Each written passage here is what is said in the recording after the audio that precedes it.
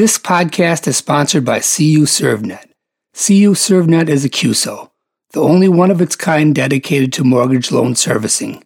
Our singular purpose is to generate ideas, design, build, and implement new product initiatives for credit unions. We are committed to the very highest standard of member experience, a caring and responsive approach. We provide flexible, customized solutions to each credit union. CU ServNet is led by executives from some of the nation's top credit unions. From the Credit Union National Association, this is the CUNA News Podcast. Credit union people, credit union ideas.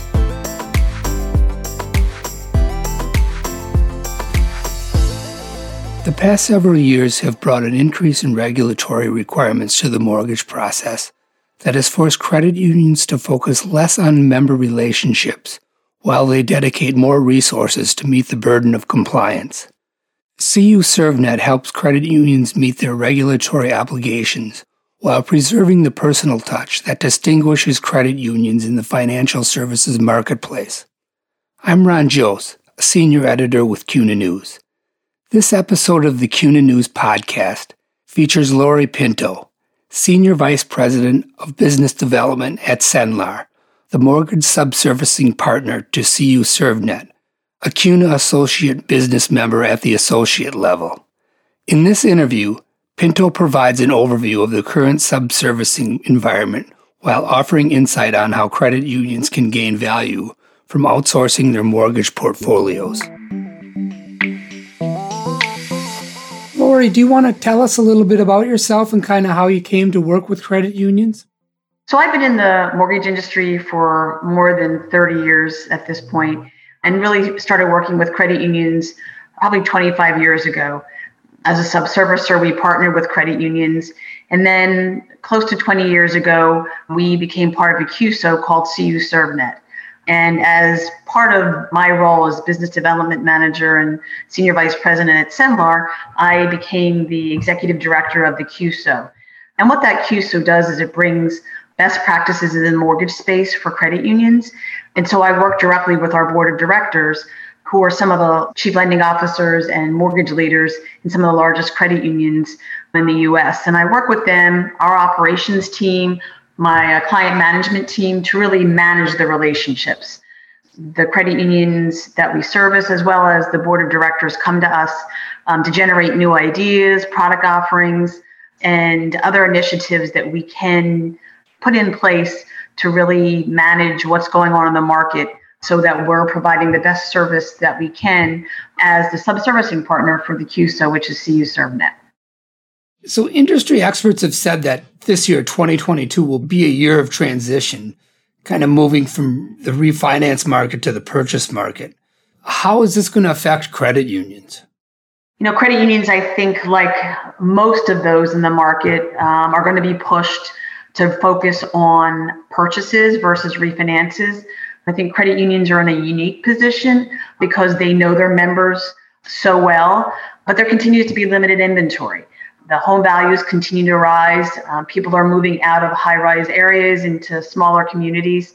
So there's some opportunity there on the purchase side, but that's, I think, yet to be seen. I think the focus is really going to be on, what can I do to get into a home? The Fed's increasing the rates and expects to do that 4 or 5 times over, and affordability will be hard to come by for first-time home buyers.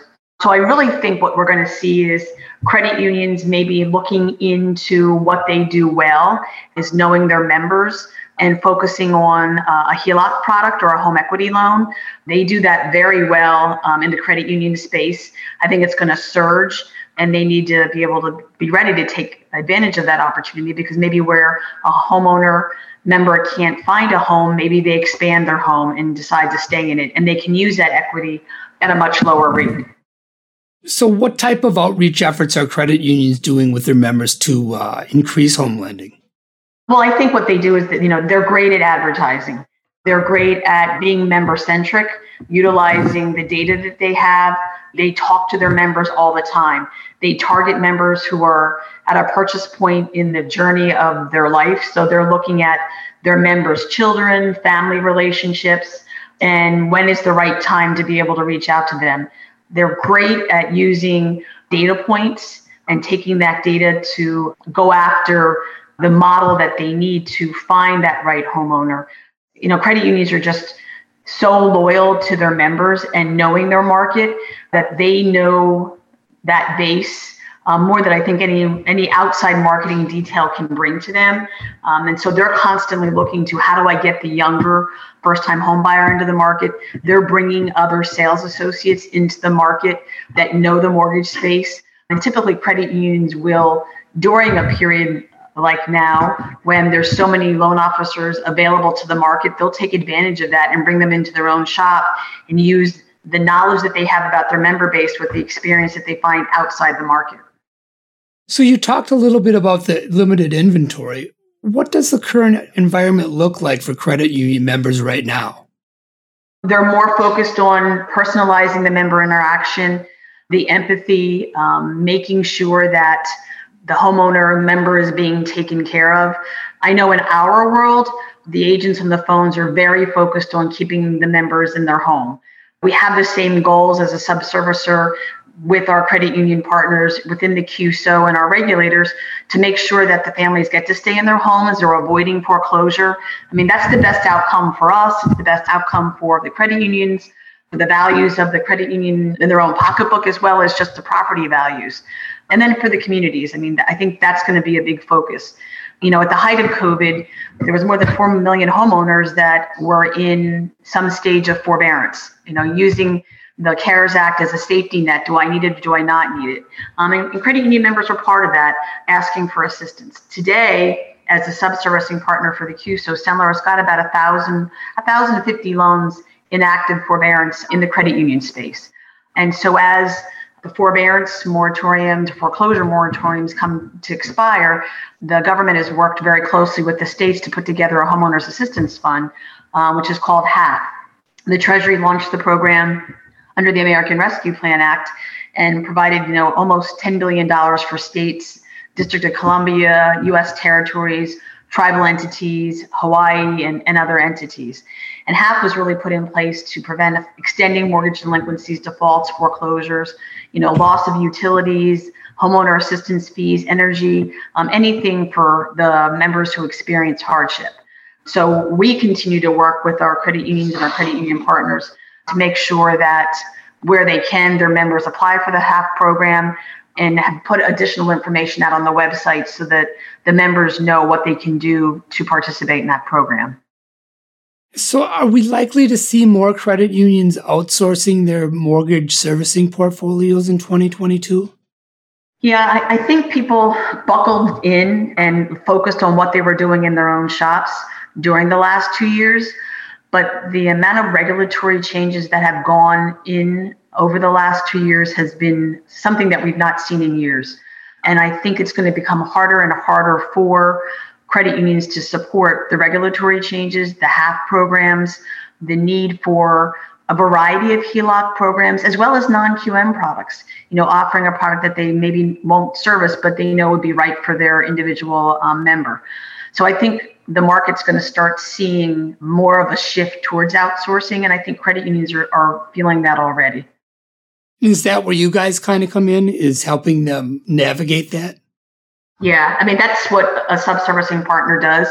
Cenlar, in its relationship with CU ServNet, we bring sub-servicing to credit unions so that they can work on growing the portfolio, bringing more opportunities to members with new products, whether it's a variety of a HELOC product. So they're not just servicing an asset loan or a loan that's very comfortable for them. But the point is that they can expand their market, grow their business model, and really give back to the individual member what they need without having to do it themselves. We give them the security, we keep them regulatory compliance in line, and just keep them up to date. And then we'll give them other opportunities to cross-sell their members, stay in front of them, whether it's through marketing banners or customization on the IVR or chatbots.